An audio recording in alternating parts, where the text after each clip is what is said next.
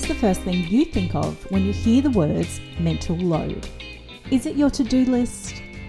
Is it the things that creep into your mind as you try to sleep at night? Or is it the cognitive load that you carry for the people in your life that you are responsible for? Mental load can mean different things to different people.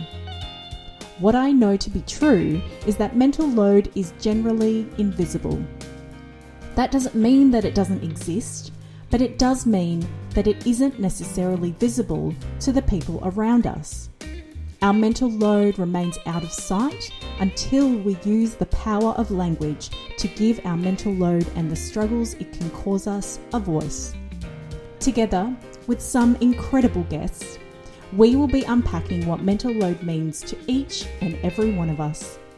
I personally have a deep interest in understanding what mental load means to other women similar to me, and I want to open this conversation to gain an even broader understanding of what mental load looks like for the many diverse and individual members of our community, how it impacts our day-to-day lives, and how we, as a collective, can better support each other, how we can create a stronger bond as a community through sharing the struggles of our mental load, and what strategies we can utilize to overcome it.